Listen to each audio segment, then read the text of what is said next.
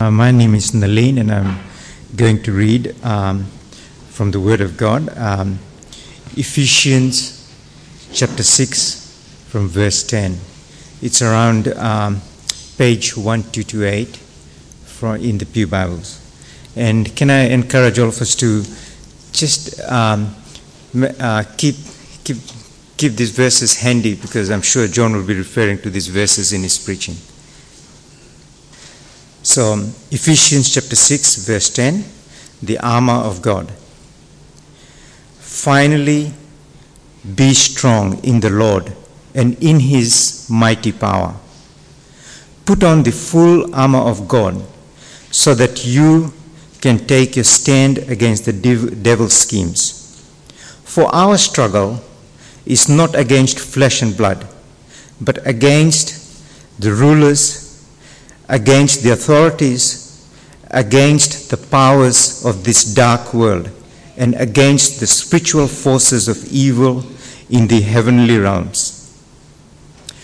Therefore, put on the full armor of God, so that when the day of evil comes, you may be able to stand your ground, and after you have done everything to stand. Stand firm then, with the belt of truth buckled around your waist, with the breastplate of righteousness in place, and with your feet fitted with the readiness that comes from the gospel of peace. In addition to all of this, take up the shield of faith, with which you can extinguish all the flaming arrows of the evil one. Take the helmet of salvation and the sword of the Spirit, which is the word of God. And pray in the Spirit on all occasions, with all kinds of prayers and requests. With this in mind, be alert and always keep on praying for all the saints. Pray also for me, that whenever I open my mouth, words may be given me, so I will be fearlessly made known in the mystery of the gospel, for which I am an ambassador in chains. Pray that I may declare it fearlessly as I should. This is God's word. Thank you, Narlene and Margaret, for praying for us. Now, this morning we'll be looking at our final talk in our series on the church, God's design and purpose, which means that next week we'll be starting on a new series, and we'll be starting on the series on Isaiah next week, and we'll be looking at chapters 40 to 66 in the next 12 or so weeks. And so a great way to prepare for that is to read ahead. Read Isaiah, the whole book if possible, but at least read Isaiah 40, which is what we'll be looking at next week. But today we'll be looking at this final part of Ephesians and this topic of the church. Let's again join our hearts in prayer. Lord God, we pray now that you'll teach us your truth, that we might love you and love your ways. We pray this in Jesus' name. Amen. Now, have you heard of the story of Jack? Jack was coming to church one day, and the preacher, like most preachers and ministers, at the end of the church service, he's at the door greeting members as they were leaving. And Jack came to the door, and when he was leaving, the preacher grabbed him, pulled him aside, and he said to Jack, "You need to join the army of the Lord."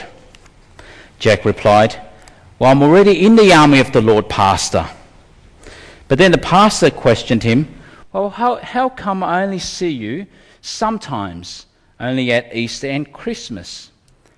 And then Jack whispered in his pastor's ear, "I'm in the secret service." Now, whether that story was true or not, don't you find it interesting that the pastor would ask Jack, "Are you in the army of the Lord?" Now, why would he ask that? I thought being a Christian means being peaceful and merciful and loving and compassionate, not join an army.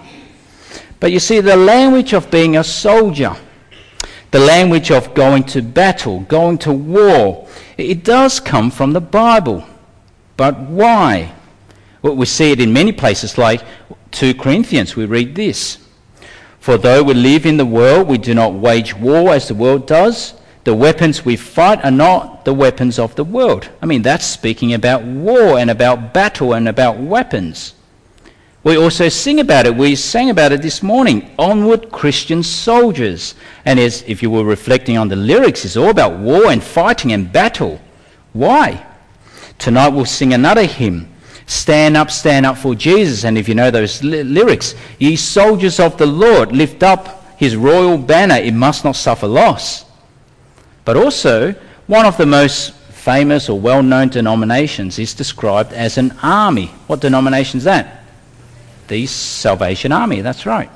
Their ministers there, they're not called reverends or just ministers, they hold military ranks, captains and colonels and general. And so my question for us this morning is, are we at war or are we not? Are we in a battle or are we not? Are we in the army of the Lord or are we not? Because if we are in a battle, if we're in a war, then we'd better know what we're up against. But if we're not, well, let's just not speak about this and scare each other. And so what is it? Well, I suspect you know the answer already. It's in the title of this talk, the last talk in our series, The Church God Protects. You see, the church needs God's protecting because there is in fact danger ahead, a danger that you and I are facing each and every day, and a danger that you and I are not equipped for. And so, this is the church God protects. We need God's protection. And in this passage, let me encourage you, as we were encouraged before, keep your Bibles open to Ephesians 6. We will be working through those verses. The Apostle Paul, in this passage, he was under no illusion about the ongoing battle and fight and conflict that Christians are in. We are, in fact, in a battle. We're in a battle. You see, it's so easy, isn't it, as Christians to just live life, to go with the flow and flow with the seasons, like it just doesn't matter, we just go on. But you see, the Apostle Paul here, he's not mucking around here about the Christian life. There is a spiritual battle that is raging. It's raging. A battle for our minds. You see, what's happening in our minds each and every day? Will I be pure? Will I think right thoughts? Will I think God's thoughts after him? Or will I believe in lies, deceit, and be deceived? It's a battle for our hearts and our desires. Will I be righteous? Will I love God? Will I love what's holy and good? Or will my heart be darkened and be deceived and depraved? And it's also a battle for our worship. Will I only, each and every single day, worship only the one true God? Or will I worship created things, imagined things, or just anything? You see, the physical world is not all there is in our world. We're not just merely atoms and carbon and matter, but there is a spiritual reality that remains unseen. And it is on that level that this battle is raging. And so we, the church, remember the church means the gathering of the people of God. We, the church, are in this battle. And this is what the Apostle Paul here urges us here to find strength, to find and draw strength from God himself. Have a look at verse 10. We read here, finally, be strong, or the word there is be strengthened. That is, it's not my own willpower, but I'm to find strength from God. Be strengthened in the Lord and in his mighty power. Now, just like any soldier, you need to be strong as a soldier, but you also need protection. If you're in the Australian Army, you'll be kitted up with the whole soldiers' ensemble, their combat ensemble, a modular body armour system, assault packs, a combat helmet, night vision goggles and the works. But you see, the battle that we're in is not physical, it is spiritual. We need a different type of protection. And that's why we read in verse 11. Have a look. We are to put on the full armour of God. We are in a battle. That is the reality. But whom are we battling against? Who is our enemy? Who are we fighting? You see, the enemy are not people, in fact.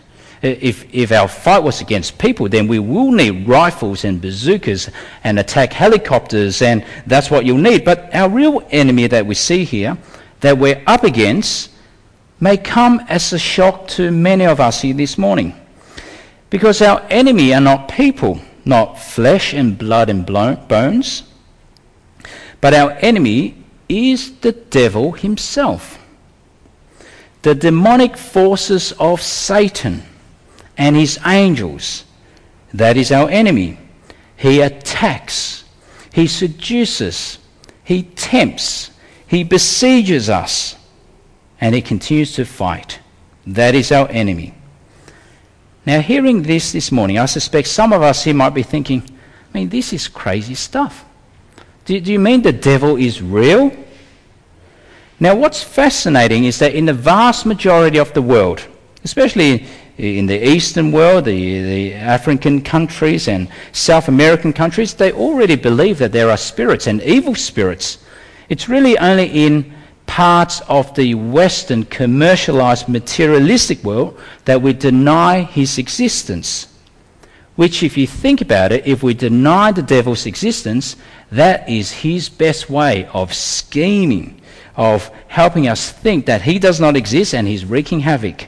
He's scheming and deceiving. And so you see, the fight of Christians, it's not against people, but it's ultimately against Satan. And if it's against Satan, there's no way we can stand a chance. Who are you and who am I to fight against Satan and his demons? And that is why we need the armour of God. And so verse 11 again. Put on the full armour of God so that you can take your stand against the devil's schemes. You see, our enemies are demonic and they're cunning like a fox, scheming. Now, how might that look? Well, we probably sense it, feel it each and every day. How? By getting a foothold when we get angry. You know, when you get angry and your blood is boiling, and then you get the seeds of thought. You better get that person back. You better seek revenge. There will be no justice unless that person is hurting worse than you. They're the seeds of doubts. They're the schemes of the evil one. And the heart gets darker and darker. Or it might just be by the lies we hear and feel and sense. Look, no one knows what you're doing. No one will see you. You won't be caught. You're behind closed doors. No one will see what you do on your computer or at work or at home. You're not hurting anyone. It's okay. Just go for it. You see, the lies. It is cunning. Or it could be the seductive words. You know, at home, your wife, she doesn't really appreciate you, but at work, you've got that lady, that secretary. She appreciates you. She praises you for your hard work. She sees all that you're doing, and you like spending time with her. Maybe you should.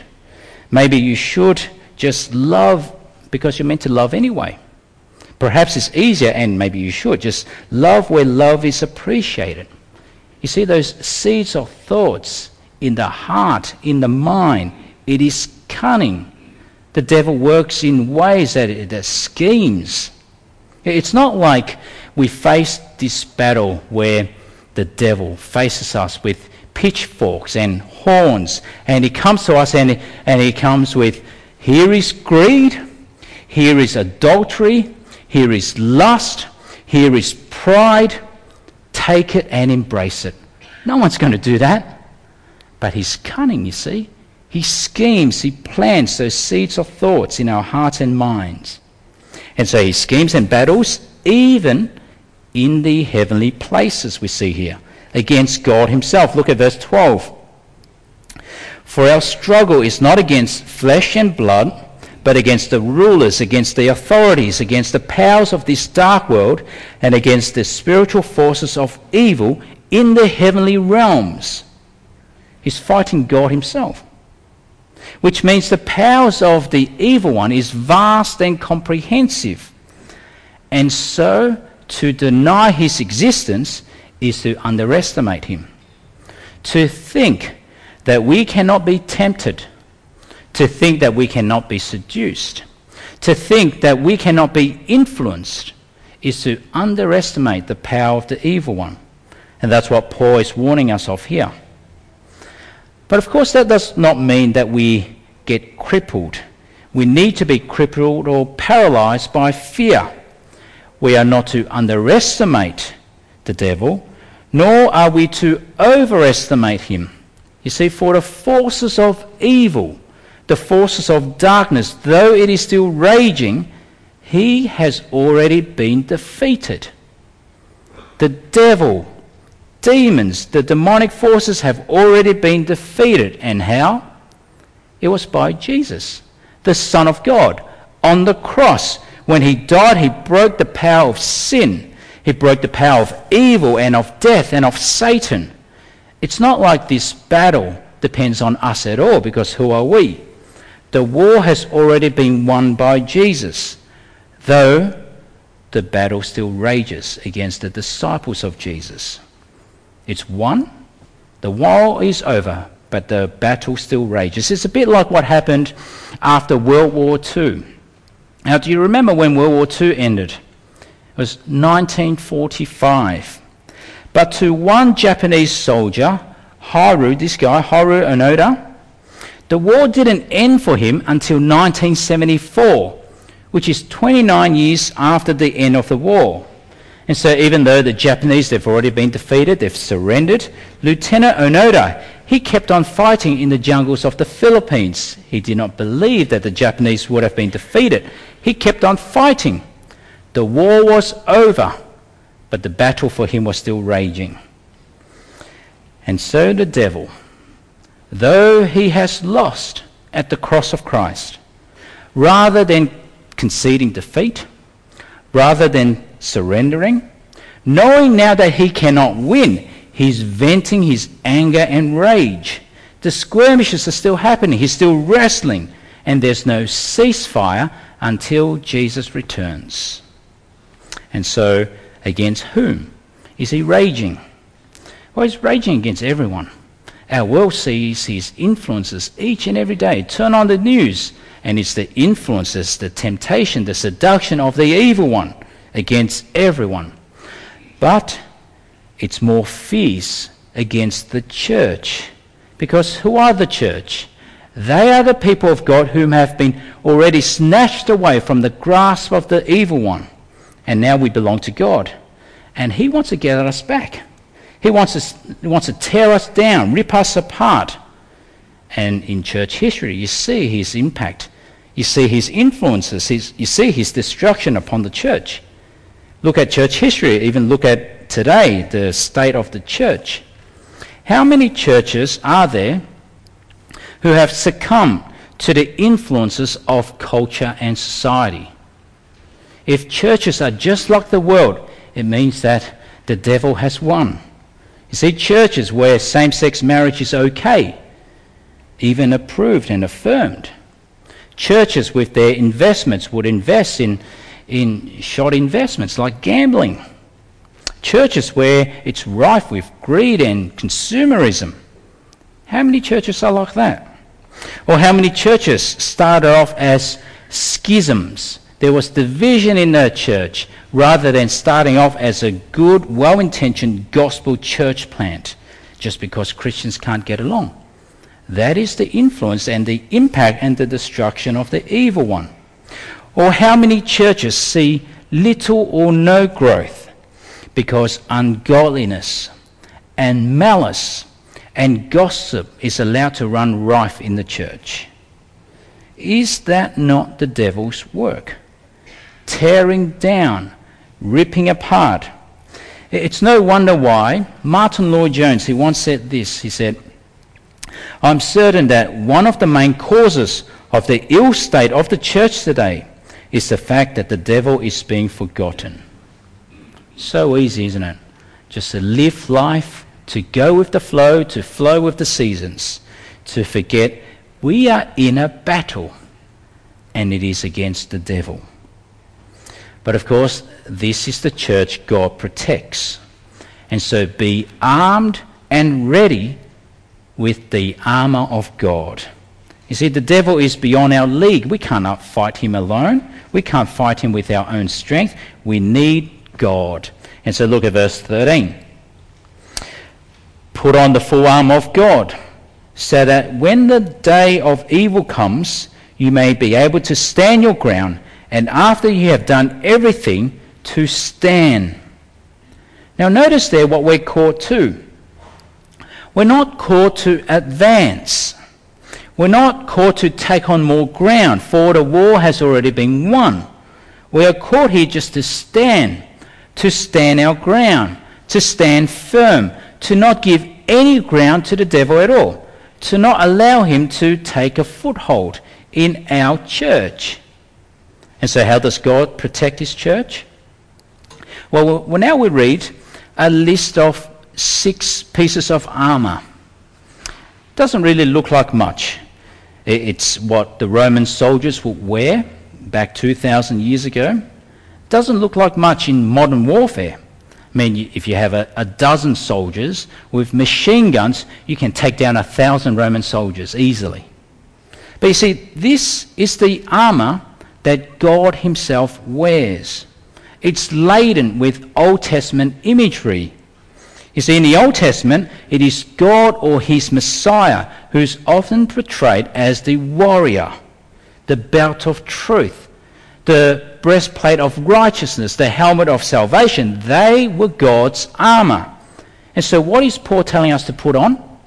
Not an armour we make up ourselves. It is to put on God's own armour. And so let's have a look at this. First, the belt of truth, verse 14. Stand firm then, with the belt of truth buckled around your waist. What does that mean? It means that Christians, we are to be champions of the truth. That is doctrinal truth. Truth in what we believe about God, about the world, about us, about the gospel. But I think here it speaks also of personal truth. That is our character, our honesty, our integrity. We are to be champions of the truth. And the truth protects us from the lies of the evil one. Lies that God is not good or God is not loving. I'm not going to believe that. I've got the belt of truth. I know God is good. You might try to tempt me into believing that. I won't. Lies that the gospel is not enough, that you need to work for your salvation, that you need to be good so that God would love you. That is a lie. I will not believe that. I've got the belt of truth.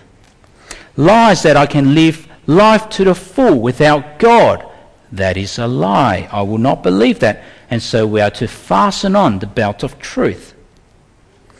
Second, the breastplate of righteousness. That is to protect our core from blows and arrows. Now this firstly is speaking about righteousness in the sense of us having a right relationship with God the Father through Christ the Son. That is my breastplate. And so Satan might try to accuse me, to seduce me into thinking that I'm not safe.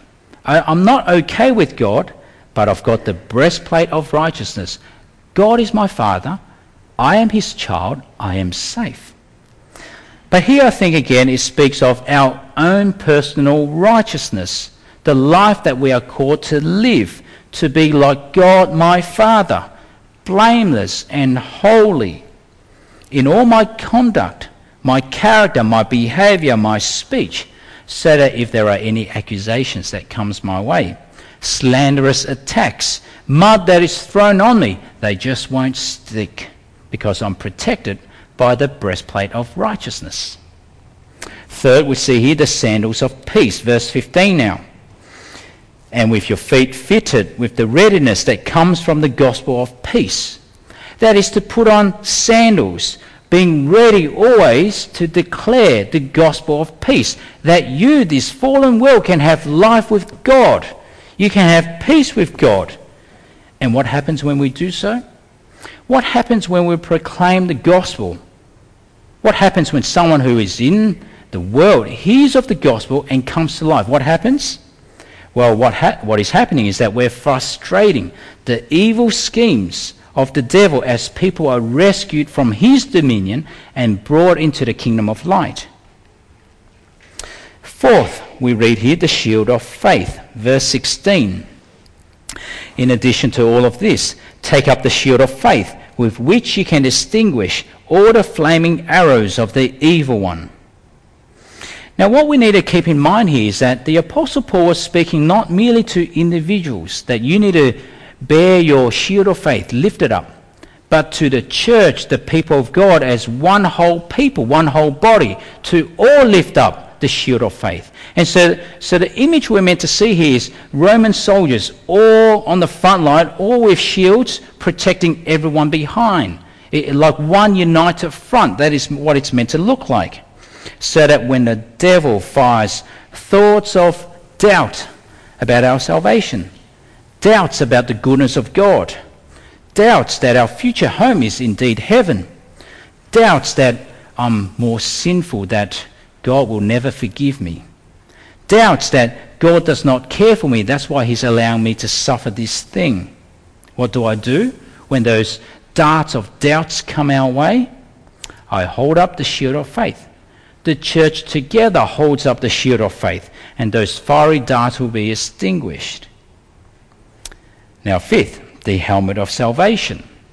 It is because it is God's saving power that defends us against any hints of doubt about the assurance of our salvation.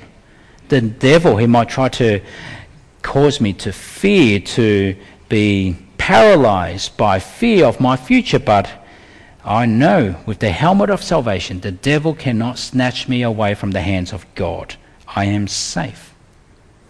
And now finally, the sword of the Spirit, verse 17. Take the sword of the Spirit, which is the Word of God. Now, among all the equipments that we're given, this is the only one that can be used for attack as well as defense. And the word for sword here is not those big, huge, long swords used by gladiators. The word for sword here is a short, sharp one. Now, what does that tell us about the type of battle we're in? If it's a short, sharp sword, it's up close and personal. It will be up close and personal. And so what is the sword of the Spirit? Well, it's the Word of God. And what does that mean? Does it mean that we hold our Bibles around everywhere and if the devil faces us, we just whack him with the thick black Bible? Well, of course not. What does it mean? It's the message of the Word of God. They are the promises of the Word of God. It is the message of what Jesus has done for us in the cross, in his death and resurrection. And that was how Jesus himself defended himself from the temptations of Satan in the desert. You remember that story? Satan was tempting him, trying to seduce him with power, with pride. And what did Jesus do? Well, he used the Word of God. He said, man does not live on bread alone, but on every word that comes from the mouth of God. Which means to be fortified well as a church, to be fortified well as Christians in all the skirmishes and battles. It means we have to be fortified with the Word of God. With the Word of God, we read it, we study it, we understand it, we meditate on it, we believe it, we proclaim it, we teach it, we use it. We are to be fortified, for this is our only weapon, the sword of the Spirit, and it is a powerful weapon. So that is the armour of God. But now finally, the last point, all is useless if we forget to pray, to depend on God, for we must always remember our own limitations. It is not willpower that will protect us. It is our prayer and dependence in God. So verse 18, we must pray in the Spirit on all occasions with all kinds of prayers and requests. With this in mind, be alert and always keep on praying for all the saints. You see, Satan will always try to limit our praying. because he knows that our praying will limit him. We are in a battle, and it is against the devil. And so what must we do as a church, as the people belonging to God? Well, if we are to stand firm and to stand firm together, to not lose ground, we are to be armed and ready by donning on the full armour of God, which means as Christians we can never be complacent. We must always be vigilant, never letting down our guard, because every single second of the day a dart can be shot our way. Something can be coming to our mind or heart. You see, when it's easy, wherever you're living, whatever stage of life you're in, a teenager, someone at university, someone who's working, at home, at work, in the retirement home, wherever you are, whoever you are, whatever stage you're in, darts will be coming our way. And so when it's easy to lie, and it will be often very easy to lie, will I speak the truth always, or will I lie? When we're pressured to compromise on our faith, do I shy away? Do I even not let my friends know that I'm a Christian? Do I not defend other Christians? I mean, that story about the rugby player Israel Folau again, pressured in all sorts of ways, so easy for him just to give in and to apologise for saying what is true. So do we avoid believing parts of the Bible because it's difficult? Or do we stand firm, uncompromised in our faith? Or when there are fiery darts of doubts and fears, do we allow it to penetrate our minds? Do we allow it to penetrate our hearts so that we might even be tempted to throw in our faith?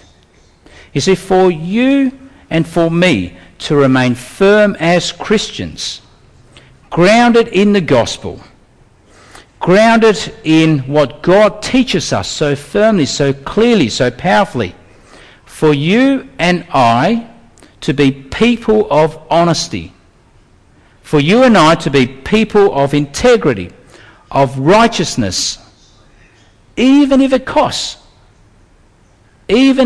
us, for you and I to stand firm, that teenager, you who are a teenager in your secular school, when your faith is ridiculed and mocked, you in the business world where it's cutthroat, where your integrity and honesty is challenged, and the rest of us in this godless world where the battle is intense, what do we need? We need the armour of God. We need the armour of God to stand firm. It was the Puritan minister William Gurnall in the 1600s. He said this: "In heaven we shall appear not in armour, but in robes of glory. But they, that is the armour of God, are to be worn night and day. We must walk, work, and sleep in them, or else we are not true soldiers of Christ." And so the question of that pastor at the beginning, are you in the army of the Lord? It is a good question, and we must be. And then he went on to say, the saints' sleeping time is Satan's tempting time. But this is the church God protects. And of course we need to remember that the battle does not depend on us. The war has already been won, for we have a commanding officer, one who has already gone out in front. We have a general who has already marched out ahead, a saviour, a king, Jesus Christ, who has already given up his life, so that the war against evil, against death, against Satan is won already. It is already won for us by our king, our chief, our general. But now as his followers, as his soldiers, we don on the full armour of God. Just like that hymn, stand up for Jesus. The strife will not be long. This day the noise of battle, the next the victor's song. To those who vanquish evil, a crown of life shall be. They, with the King of glory, shall reign eternally. That's what we do. We stand up for Christ. Let's pray.